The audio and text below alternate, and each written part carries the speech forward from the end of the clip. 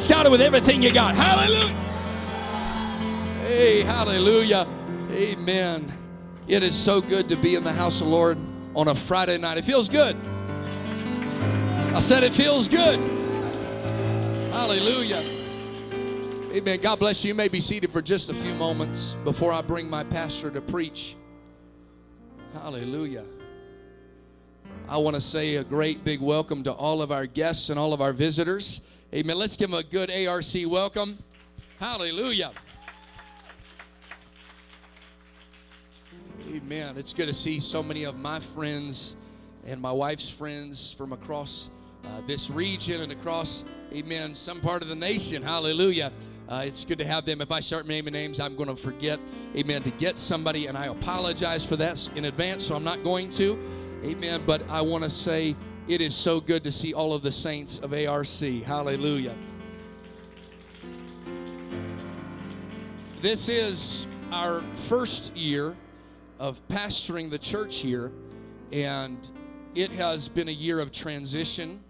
It has had its ups and its downs, but I want to tell you, every mountain peak was worth it. Hallelujah. And it just wouldn't be possible without the good saints of Apostolic Revival Center here in Carson City.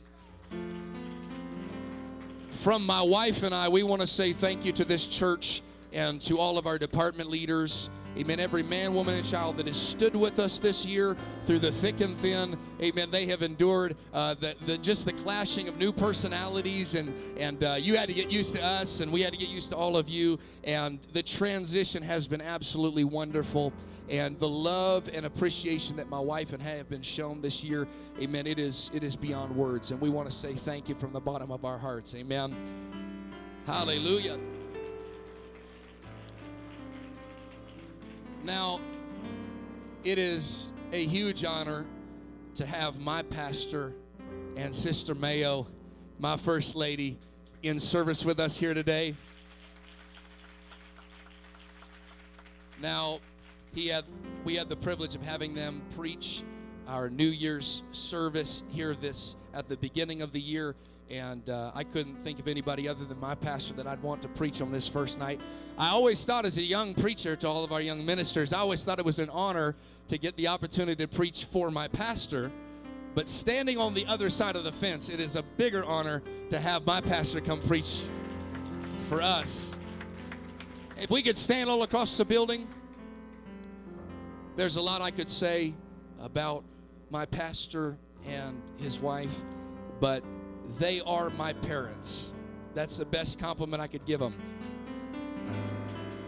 You know, you can't really choose what family you are born into, but when God puts you in a church, He puts you in a church for a reason. When God connects you to a man, it's for a reason and for a purpose. And I'm so thankful for all the years I sat and ate Cheetos at their house, and I kept them up late, and I probably put a few of those gray hairs on there, but I want to tell you, thank you so much for just enduring, being my pastor, being my father in the gospel. I want you to come and preach whatever you feel. Take as long as you want. How many's ready to hear the word of God? Let's clap our hands unto the Lord as the man of God comes.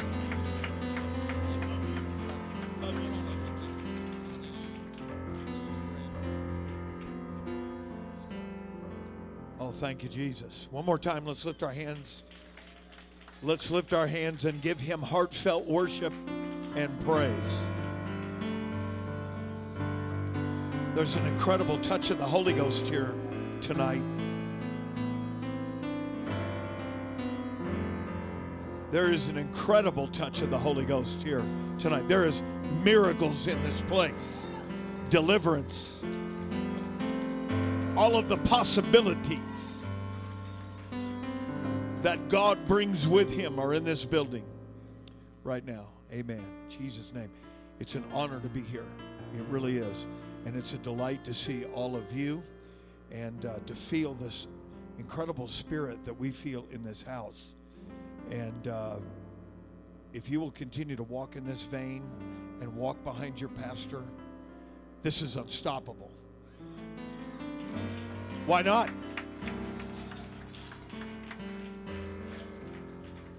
I told my wife on the way to church tonight, I said, There's nothing else to do in this city. People get tired of Hollywood. They get tired of fornication. They get tired of drugs.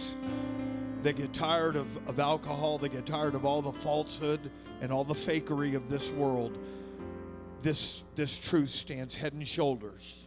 There is no competition. And so I commend you. I commend you as a congregation for the spirit of worship and the power of the Spirit that I feel here tonight in Jesus' name. And also, I want to say that it's an honor to be with Pastor and Sister Hood, tremendous people of God.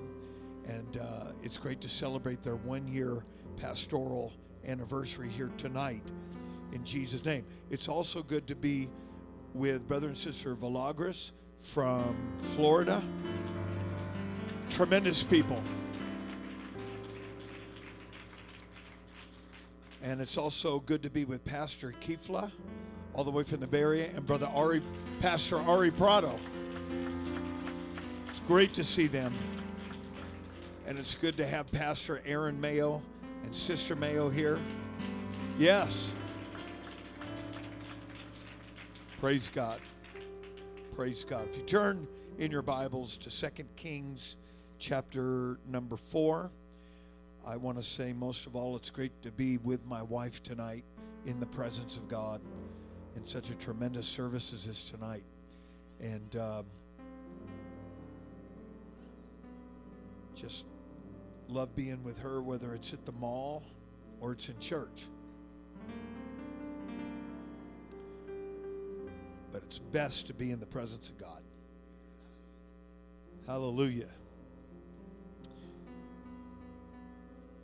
I'm not really sure that I would call this preaching tonight. I'll let you determine where it would fit in which ministerial slot, but I really do feel like I have a word tonight for this congregation for such a time as this.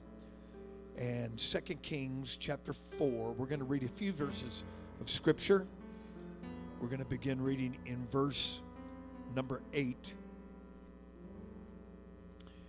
And it fell on a day that Elisha passed in Shunem, where there was a great woman, and she constrained him to eat bread.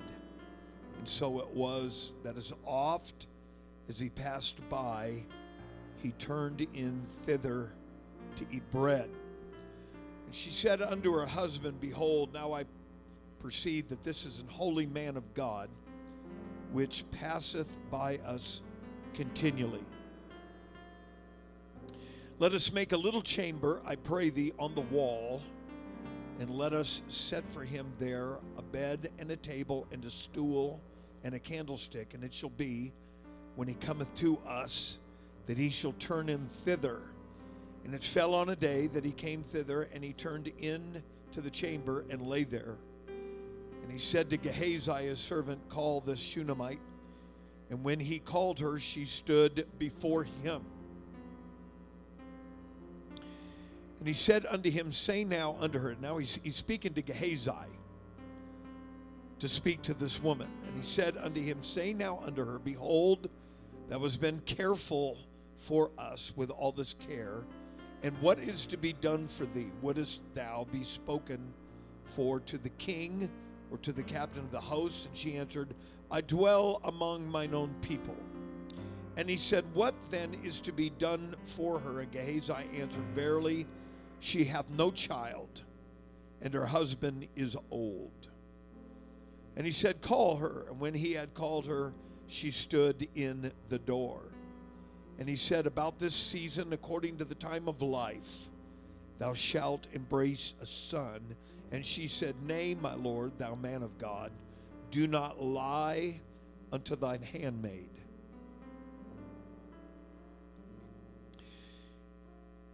And the woman conceived and bare a son at that season that Elisha had said unto her, according to the time of life.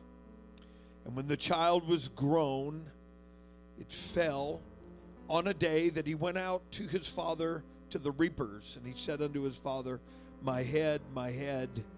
And he said to a lad, Carry him to his mother. And when he had taken him and brought him to his mother, He sat on her knees till noon and then died. She went up and laid him on the bed of the man of God. Making room for the man of God. Making room for the man of God. Let's put our Bibles down and let's lift our voices and let's pray with all of our hearts. This notable night in the history of this great growing assembly. Father, I pray for your glory and your power, the word of God to be quick, sharp, and powerful. Minister every life. Illuminate. Regenerate. Encourage. Give strength. Give direction. Give hope. We ask it in Jesus' name. And everybody said amen. God bless you. You may be seated.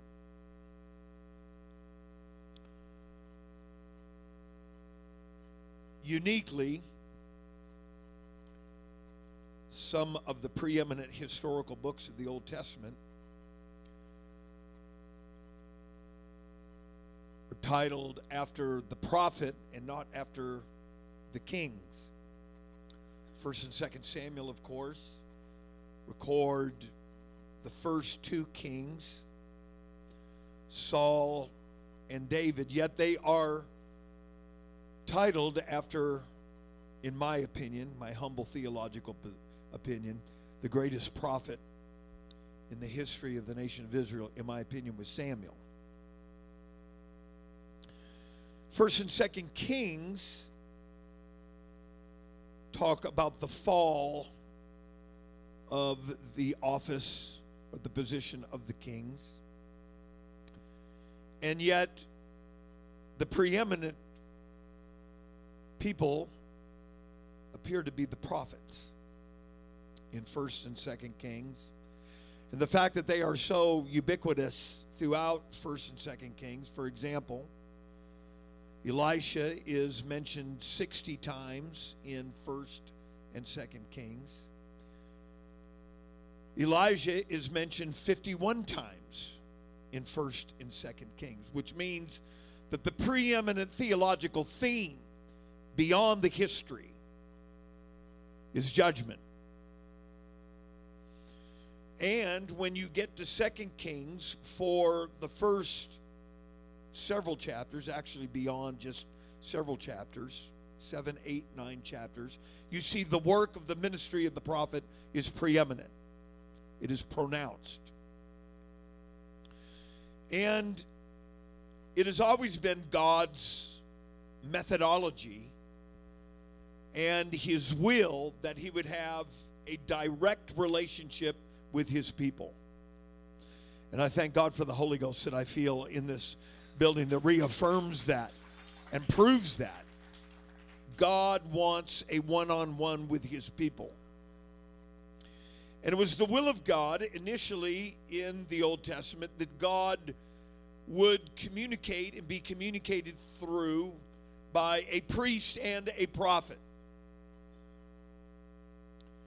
The prophet, of course, would speak from God to the people, and the priest would represent the people before God.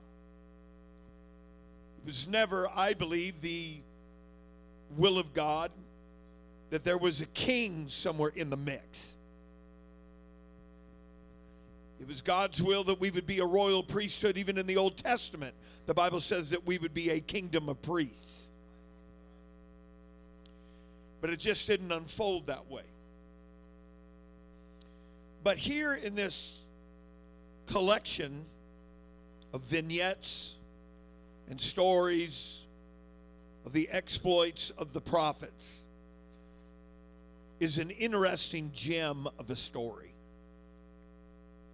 We've already read how that Shunem, which is a village in Galilee, the prophet is first studied and watched and observed by this woman. Now, there are three definable and discernible movements in this message tonight. Like, there will be nuances that seem to bridge all of them, but there are three definable, like movements in a symphony. And the very first movement is an observation by this Shunammite woman that recognizes that there is something different about this man.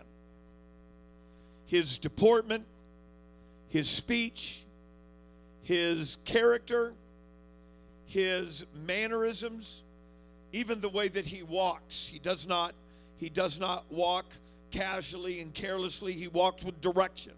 Every footstep has purpose and commitment. There is something observable that this Shunammite woman is able to detect from this man, that she wants some type of communication with him. And so the story immediately says that he is invited in for a meal. She wants a closer observation. It's not just enough to have a passing evangelist. It's not just enough to appreciate the good messages. It's not just enough to maybe see somebody operate in the altars. But there needs to be some one-on-one.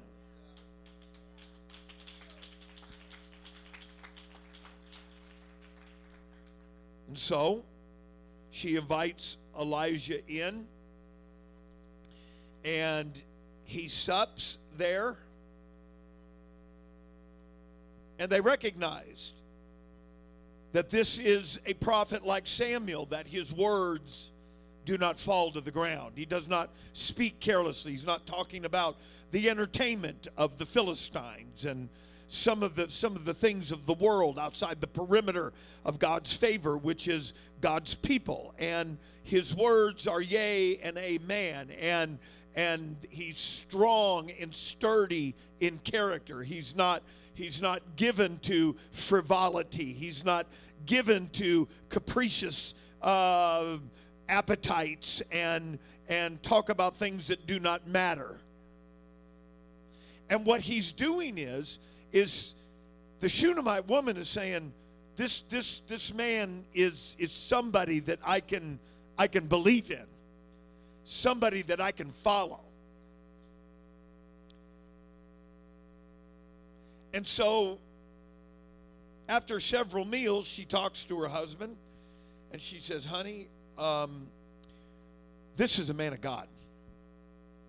And we need a relationship with a man of God. You know, there's some things that you are going to get simply by having a relationship with God. I was talking to your pastor before service tonight. There are some things in the human dimension that are designed by God to be unlocked by relationship. And they remain unlocked until that relationship. For example, marriage. There are some things that are reserved in the human dimension that are never opened up, that are never liberated, that are never accessible. There is a blessing that God never puts on a person, because he that findeth a wife findeth a good thing and obtaineth blessing of the Lord. Can we get a hand clap tonight?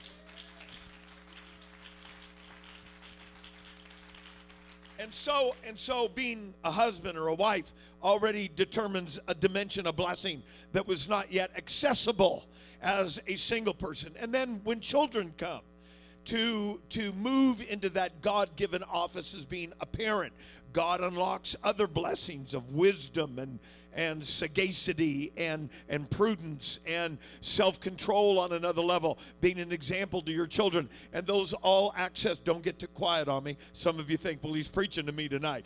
Listen, if you'll get in line with the Word of God, God's got blessings for you that you've not. We need to move beyond being a new convert and recognize God will take me from faith to faith and victory to victory.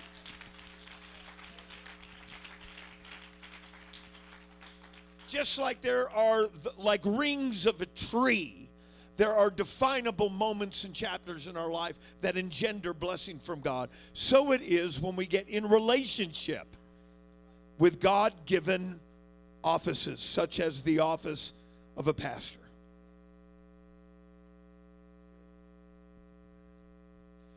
And you can, as I was saying before, you can obtain and unlock many blessings in a prayer life.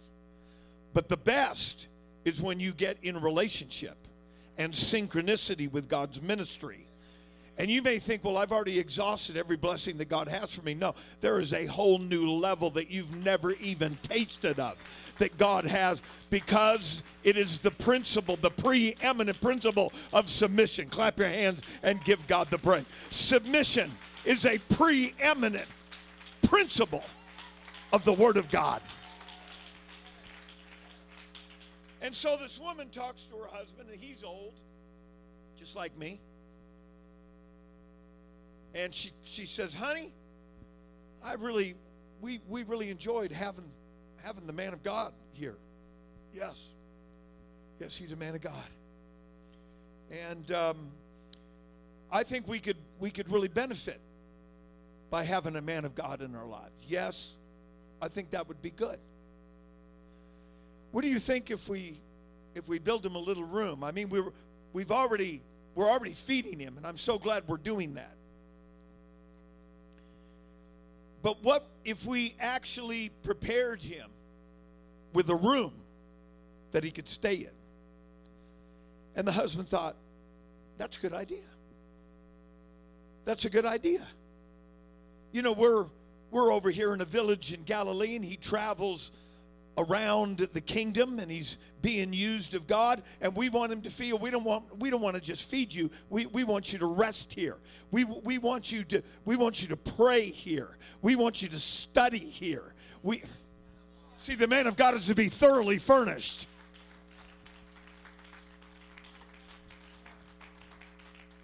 And so they started a little construction project.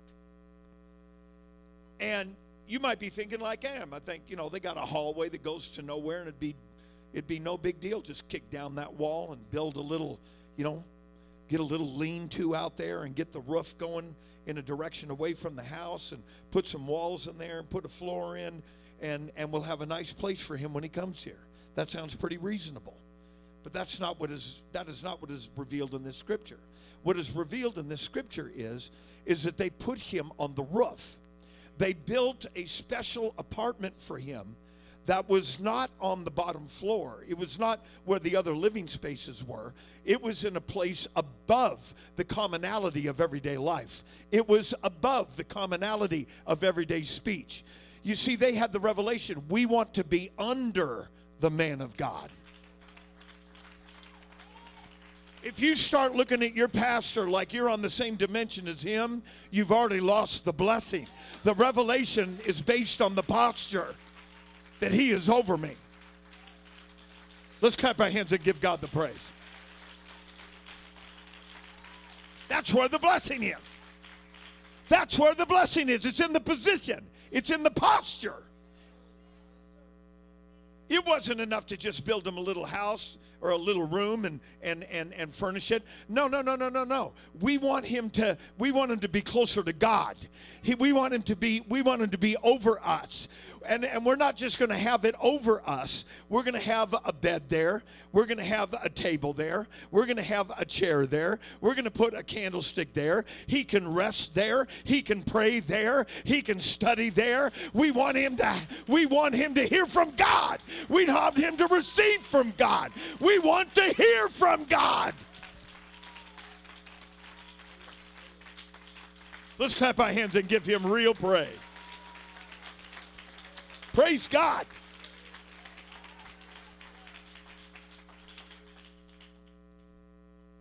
And so they had a revelation.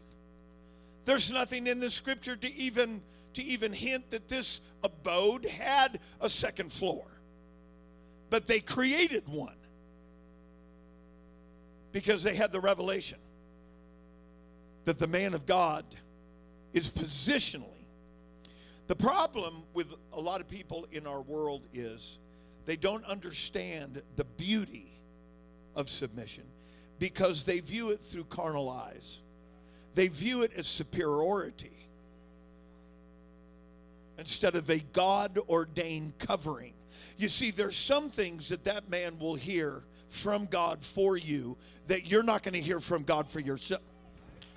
Remember I said that you've got to get in relationship to experience being a husband or a wife and being a father or a mother, and there are blessings in heaven that are loaded for those relationships. So it is when you posture yourself under a man of God. It protects you. It provides you. Oh, somebody help me out tonight. It's not control. It's not superiority. It is the will of God.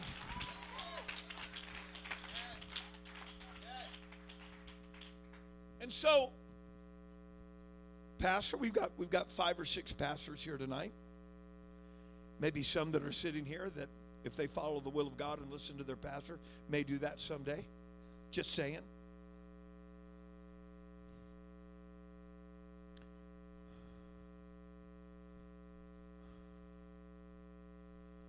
Whatever it takes to put that man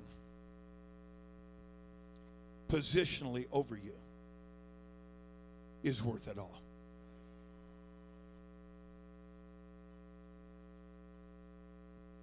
Pastors, just let him watch you for a while. Don't demand things right off the bat. I can't imagine Elijah just demanding things right off the bat. Demanding a meal. Demanding a place to sleep. Demanding that you guys start a construction project. Demanding that I have a lofty position on the 2nd floor. Just let them hear. Just let them see. Is this all right? Let's lift our hands and just give God the praise tonight.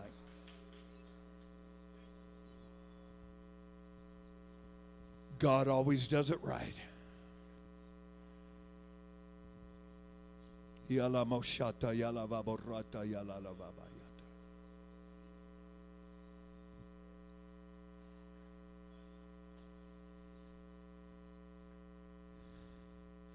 There are some people that I'm pastoring tonight that has taken me years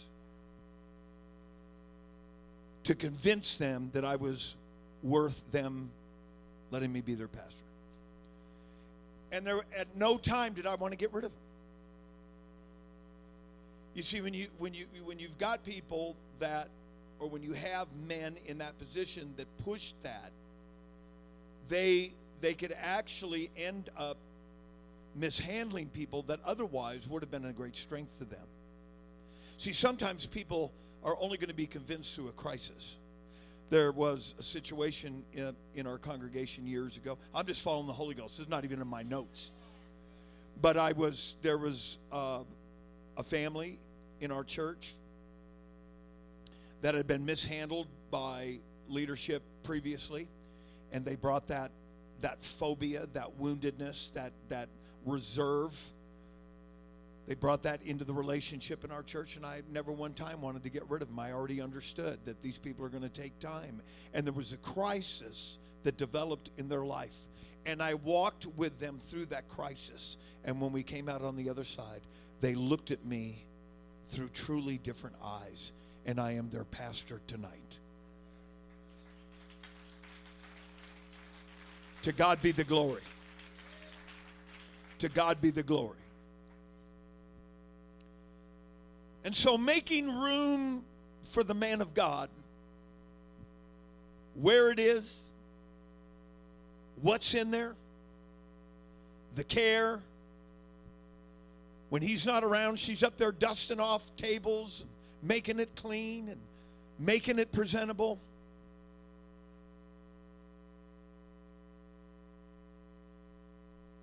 Here comes the next movement in our symphony tonight.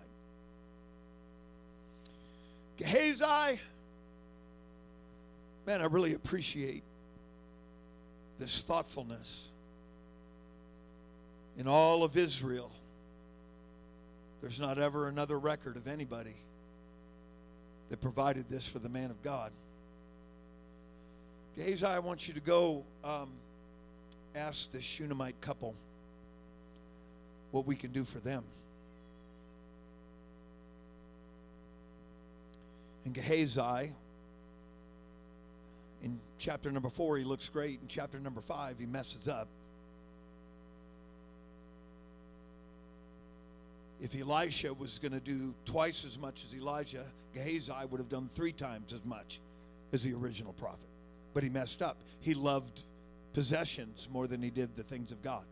I don't want to get off track here, but that's a whole nother message. But Gehazi is now the messenger for the man of God. And he goes, he comes downstairs, and he says, there's something that we want to see God move in your life.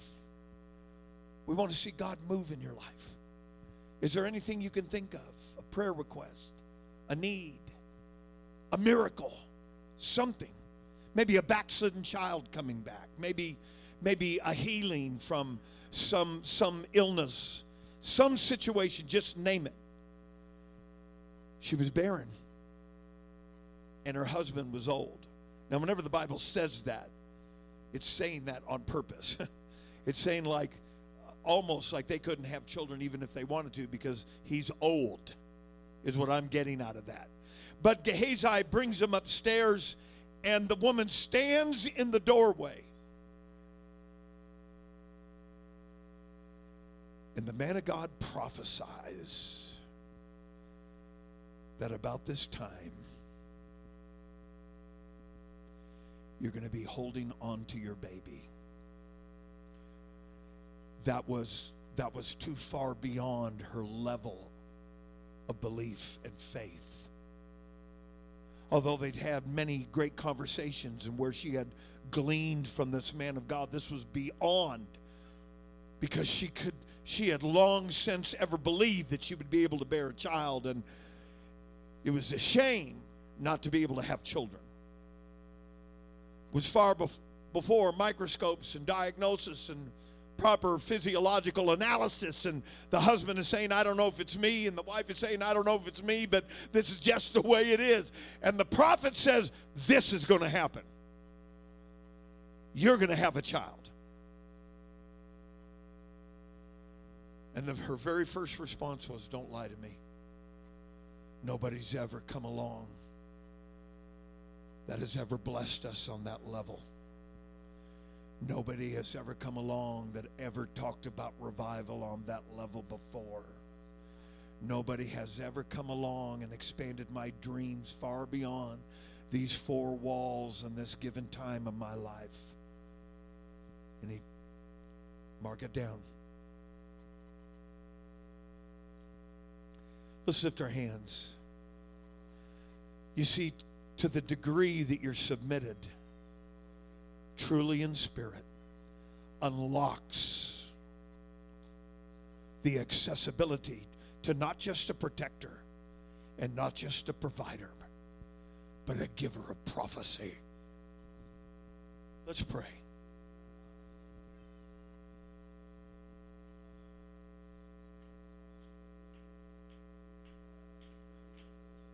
Not just a protector, not just week in and week out being a provider of bread,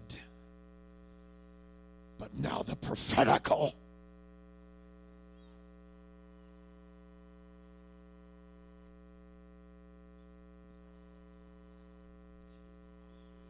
Man, I feel something. Let's pray right now.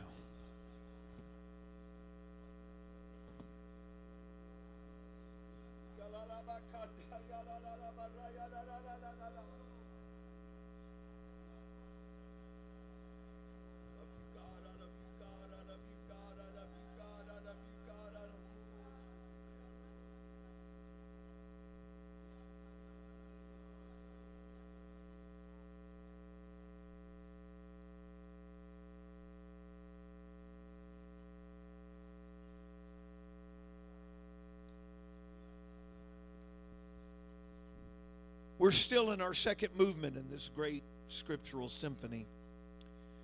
But there's now a gap. This woman indeed, the Bible records, indeed gave birth. And the Bible says that, and the woman conceived and bare a son at the season that Elijah had said unto her, according to the time of life. There's no more conversations that are recorded with the prophet. There's no more meals, no more. We don't even have it recorded that Elijah went back there. But the Bible says when the child was grown.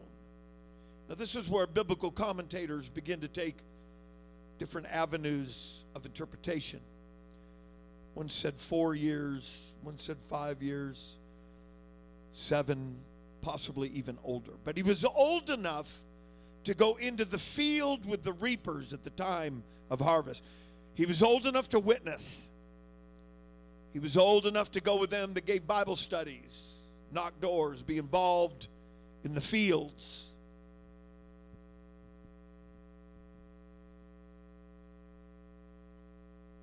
And now it's been years since there's any recorded dialogue or contact between the Shunammite and the man of God.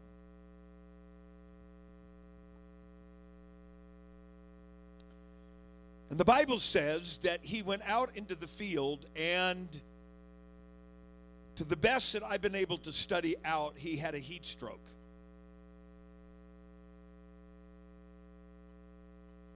Because he said, my head, my head. And his father immediately said for somebody to take him to his mother. And he's brought back to the house, either on a beast of burden or carried. And there in his mother's eyes, in his mother's arms, eventually the prophecy dies.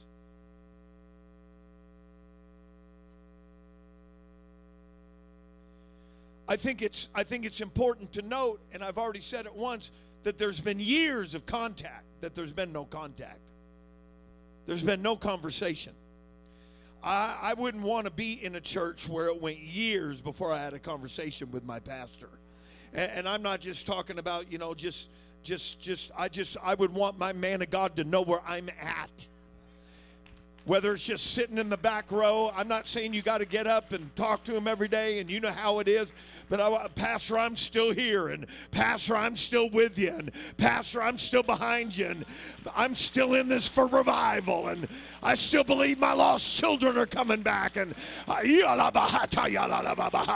still hanging on.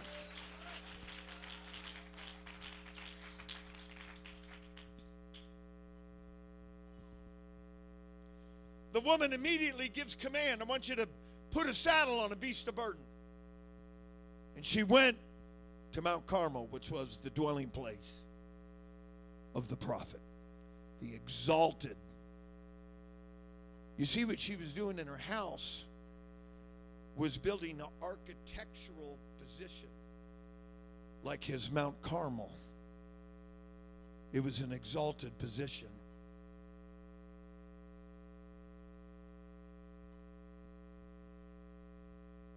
And now we're about to enter into our third movement, and I'm almost done.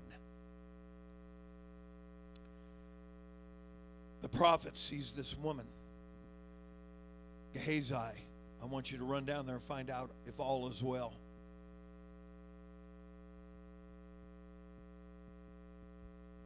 The woman in faith, recognizing that this is the man that gave me the promise. This is the man that prophesied to me. This is the man that brought this level of blessing. And I want you to put my dead child on his bed. It's been a long time since he's been here, but I'm taking it back to the point of origin. You see, your pastor will be tied to the promise that God gives you through him for the remainder of his life.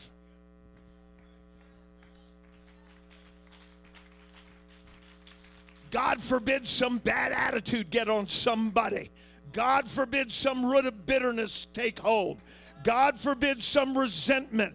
God forbid some sedition in the pew begin to affect. Don't expect God to answer your promise.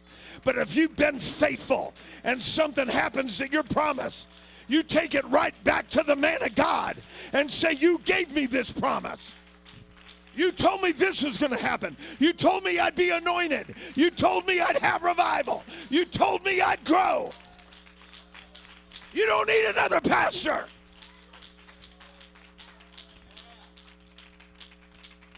There's a unique tie here between 2 Kings 6, right here at this juncture. 2 Kings chapter number 4 and 2 Kings chapter number 6. Because in 2 Kings chapter number 6, it's where the sons of the prophet were in a building program. And in 2 Kings chapter number 4, it was the husband and the wife that partook of a building program. And both of these were tied to the prophet. In 2 Kings chapter number 6, one of the young men is working, trying to chop down a tree. And as he's swinging back the axe and pulling all of his exertion and using that cutting edge to get the job done, that axe head falls off into the water. The woman who receives the promise, her son, her promise actually dies. She goes to the man of God. 2 Kings chapter 6, the man goes to the man of God and said, the axe head is gone. The man of God said, where did you lose it? He said, it's down there somewhere. When you go to the man of God, that's when the miracle takes place, because the Bible said the iron did swim. That relationship with your man of God will bring the miracle and put it back in your hand.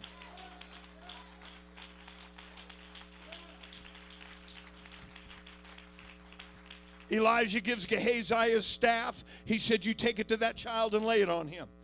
Gehazi obeyed, and he put that staff on the child, and nothing happened. Because God was not going to bless an implement, an artificial something to do the miracle. The miracle was going to have contact, just like it did in the very beginning. And so finally, Elijah, he makes his way up those stairs. He closes the door.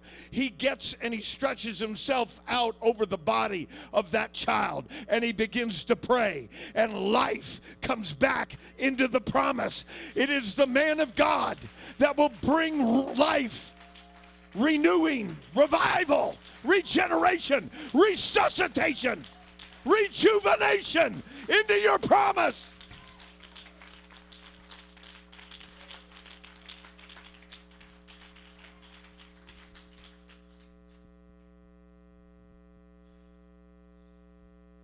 A couple months ago, I think I told Brother Prado this story when he was preaching for us a couple weeks ago, which was the birthplace of this message, at least this last chapter, this last act of this symphony. In May of this year, we celebrated our 25th anniversary of pastoring in Spokane, Washington. And thank you. Thank you. Thank you. God is good. God is good. My pastor and my pastor's wife came up. You see, when you have true, genuine apostolic succession, you don't have a bunch of filler. You can take it all the way back to every pastor has a pastor, and that pastor has a pastor.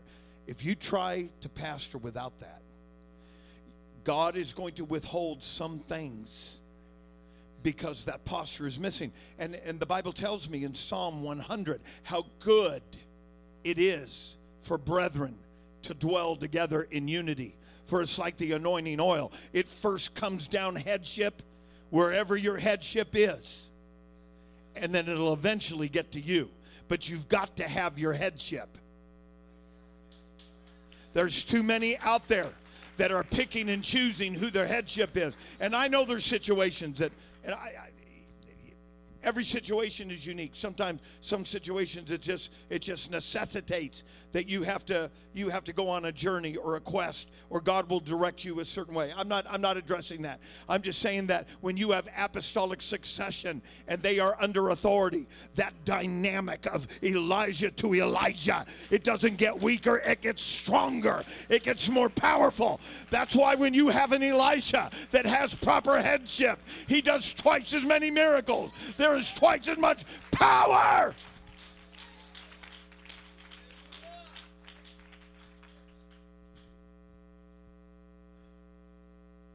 So my pastor and my pastor's wife came to Spokane and had a tremendous time. And on Monday, it was just kind of a free day for all of us, and we had purpose that we were going to get together and take them out to eat, just drive around and talk and have a great time.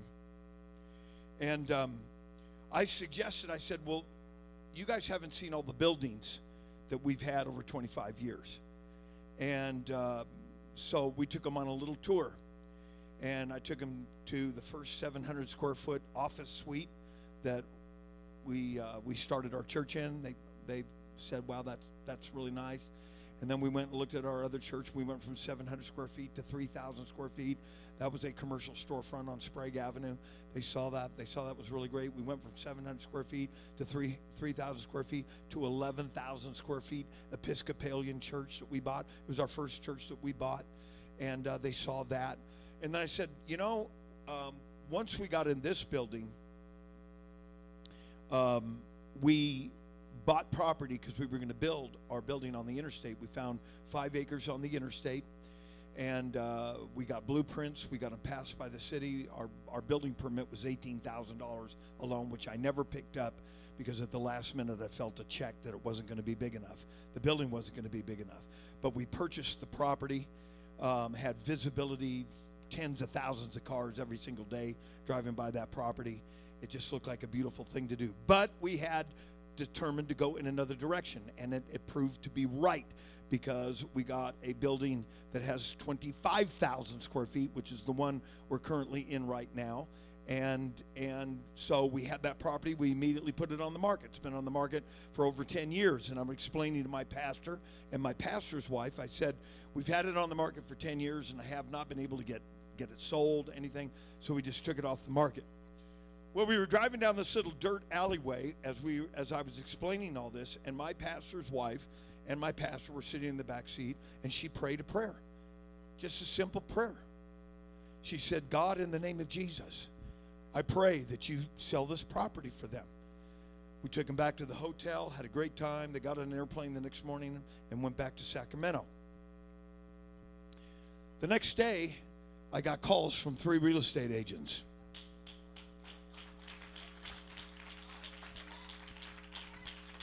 That's never going to change if you want the miraculous. If you want to live in a photo album that's 40 years old, you just go ahead and dismiss this. But if you want to go from faith to faith and victory to victory and promise to promise, you've got to be under the man of God and build a room for him.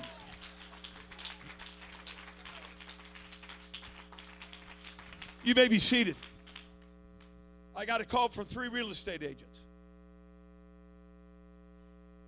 As of September 30th, we sold the property for 2.5 times what we paid for. The money's in the bank. Oh, man, that's just a circumstance. No, you've been eating too much pizza. You know what? You've been getting your nose out of the book. You've been getting off your knees. You've been missing a revelation. The revelation is, after all these years, he's still my pastor. He's still my provider. He's still my prophet.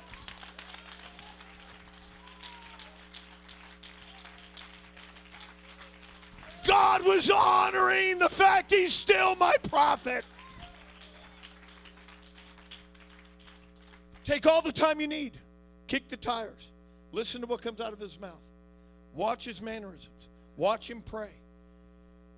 But if you're going to spiritually succeed and go to the next level, you're going to have to build a room for the man of God. Because there's some things God will just withhold from you. You can just exist. You can just think, well, it's 1 foot in the world. Now you're looking for fulfillment. Now you're losing that orbit that you had before that was held together by submission. Now you're getting off orbit a little bit, and now you need other things to prop up your Christianity. Honey, when you're on orbit, you're here every service. It's expectation. It's excitement. It's glory.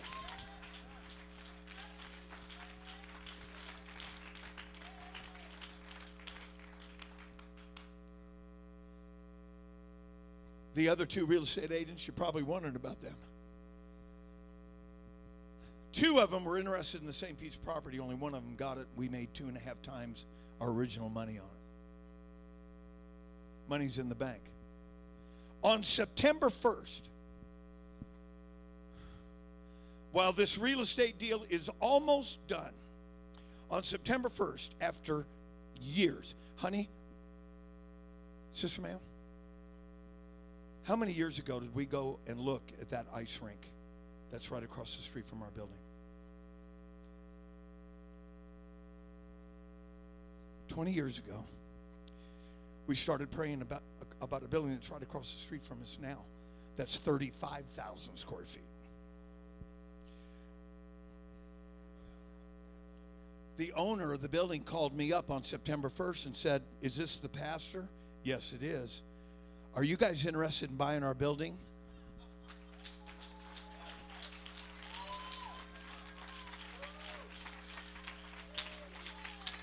I don't have to worry about property. God says I can trust this one. I don't have to worry of where the money's coming from. God said I can trust that one. We're tapped into the Ancient of Days. We're tapped into something from another world. We're tapped into a principle that spoke the world into existence. Lift your hands and give the God of glory all the praise.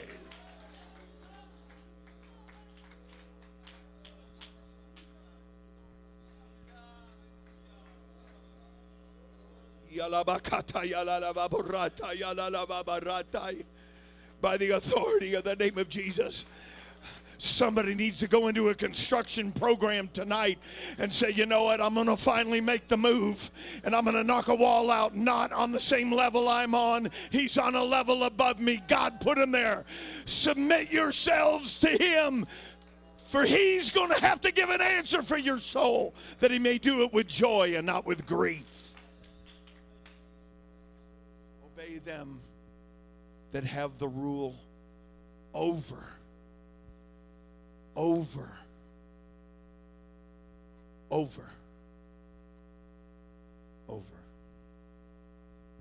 And so last week, I'm on a gondola in the San Diego Zoo, and I get a text message from my architect, who had just had a meeting with the city planners and had sent me an email of our first site plan.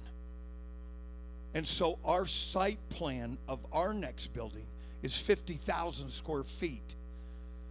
According to my architecture, our first seating arrangement will seat 1,300. And it includes the construction of a 20,000 square foot education center and a parking lot that'll have 275 cars.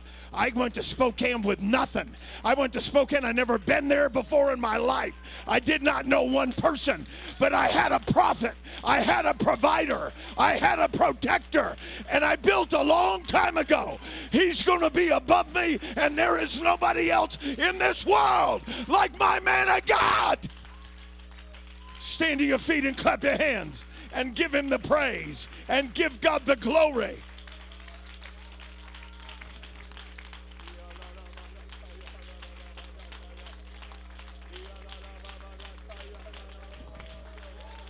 Come on, let's pray right now.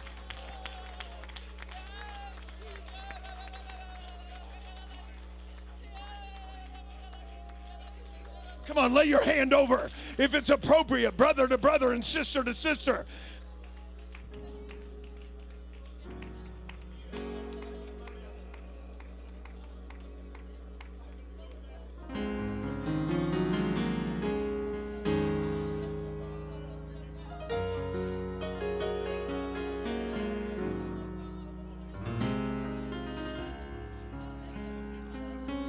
The best is yet to come. The best is yet to come. Tonight, I'm going to start a construction project on my second floor. Tonight. Every hand lifted, let's pray. The God of glory is here.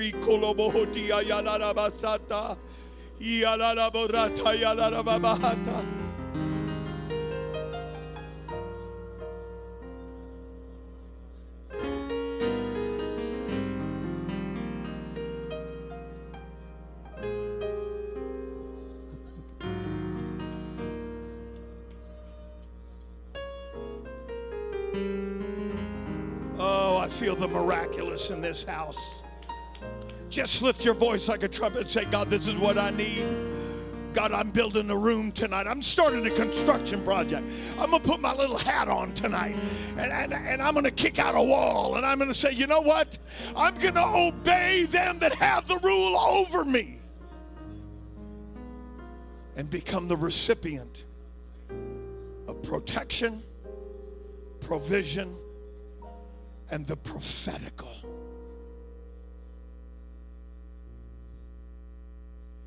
I'd like Pastor and Sister Hood to come up here tonight.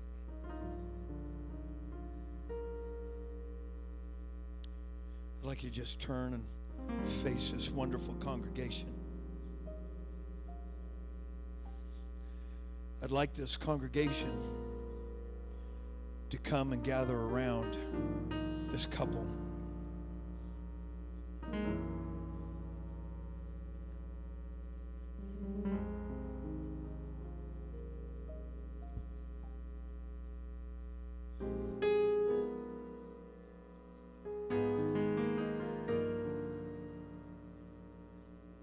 Tonight, Pastor Hood,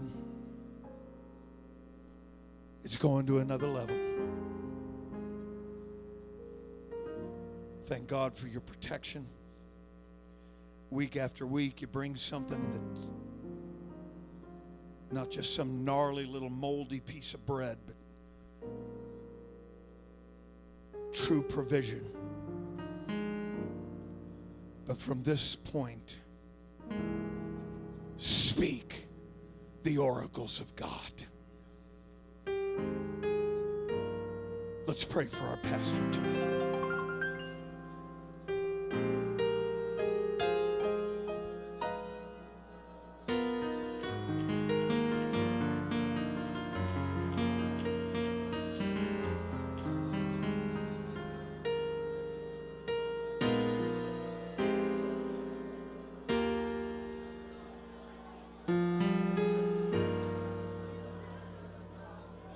Come on, get in close. Put your hand on him.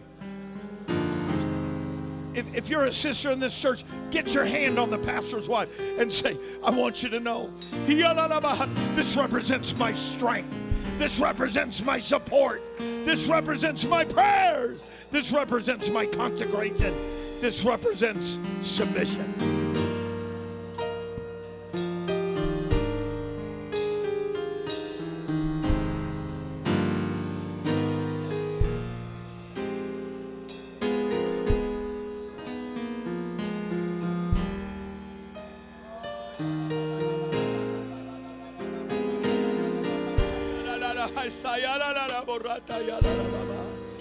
God has an incredible timeline of promise and prophecy in store for this church.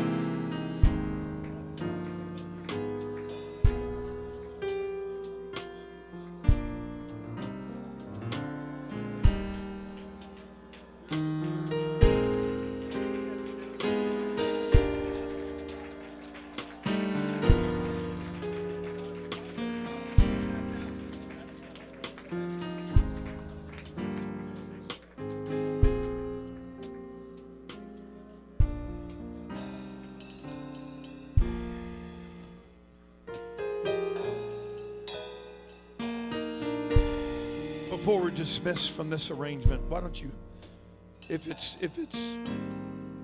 appropriate, lay hands shoulder to shoulder, brother to brother, sister to sister. Let's pray for one another. Let's lay aside every weight and the sin that so easily besets us, that we can run with faith Jesus. and expectation. This next chapter is going to be glorious. Glorious. Glorious.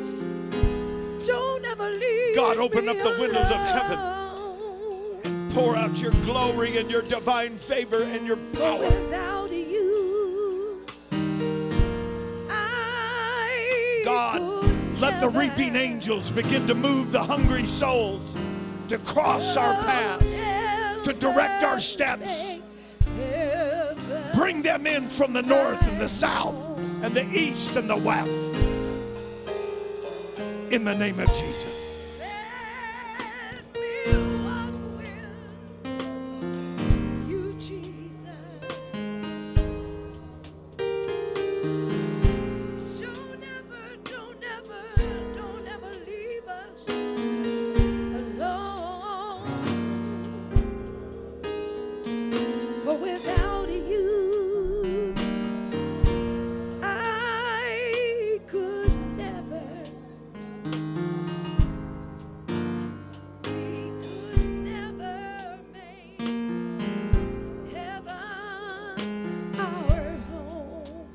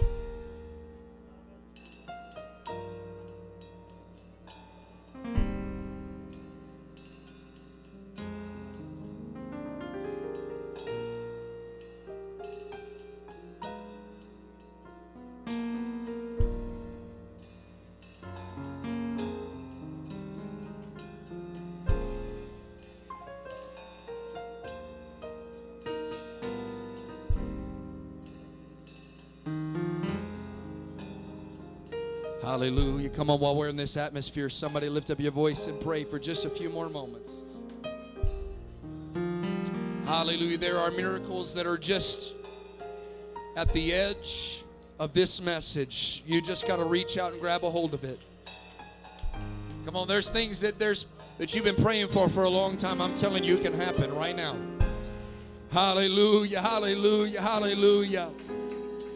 God, we made our decisions, and we are waiting and expecting and anticipating the miraculous that will follow. Blessings and glory. Hallelujah, hallelujah.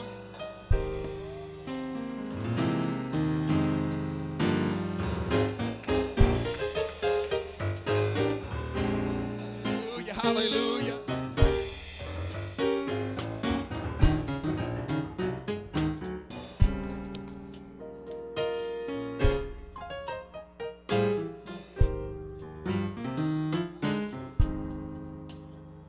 I love what I feel in this atmosphere. I said, I love what I feel in this atmosphere. Hallelujah. Why didn't somebody just give God a shout of praise for what you are anticipating and expecting? Come on. You prayed about it. You cried about it. You thought about it. You've counseled about it. But why don't we just give God praise in advance? Because God's going to bring it to pass. God, we receive this word with all readiness of mind and spirit. Somebody give God praise.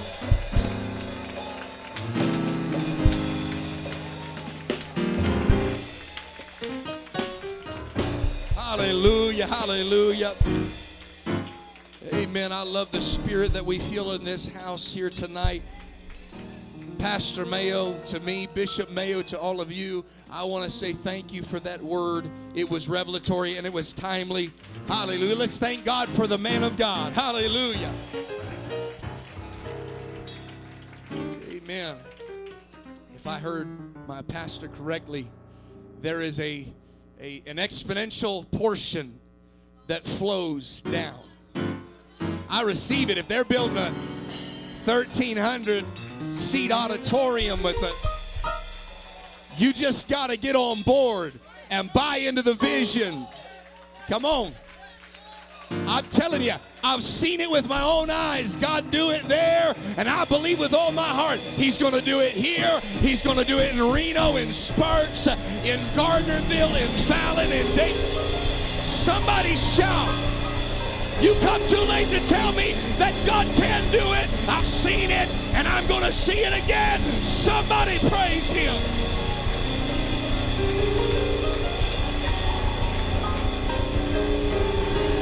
Somebody shout, we're next. We're next. Oh, somebody shout it. We're next. We believe it.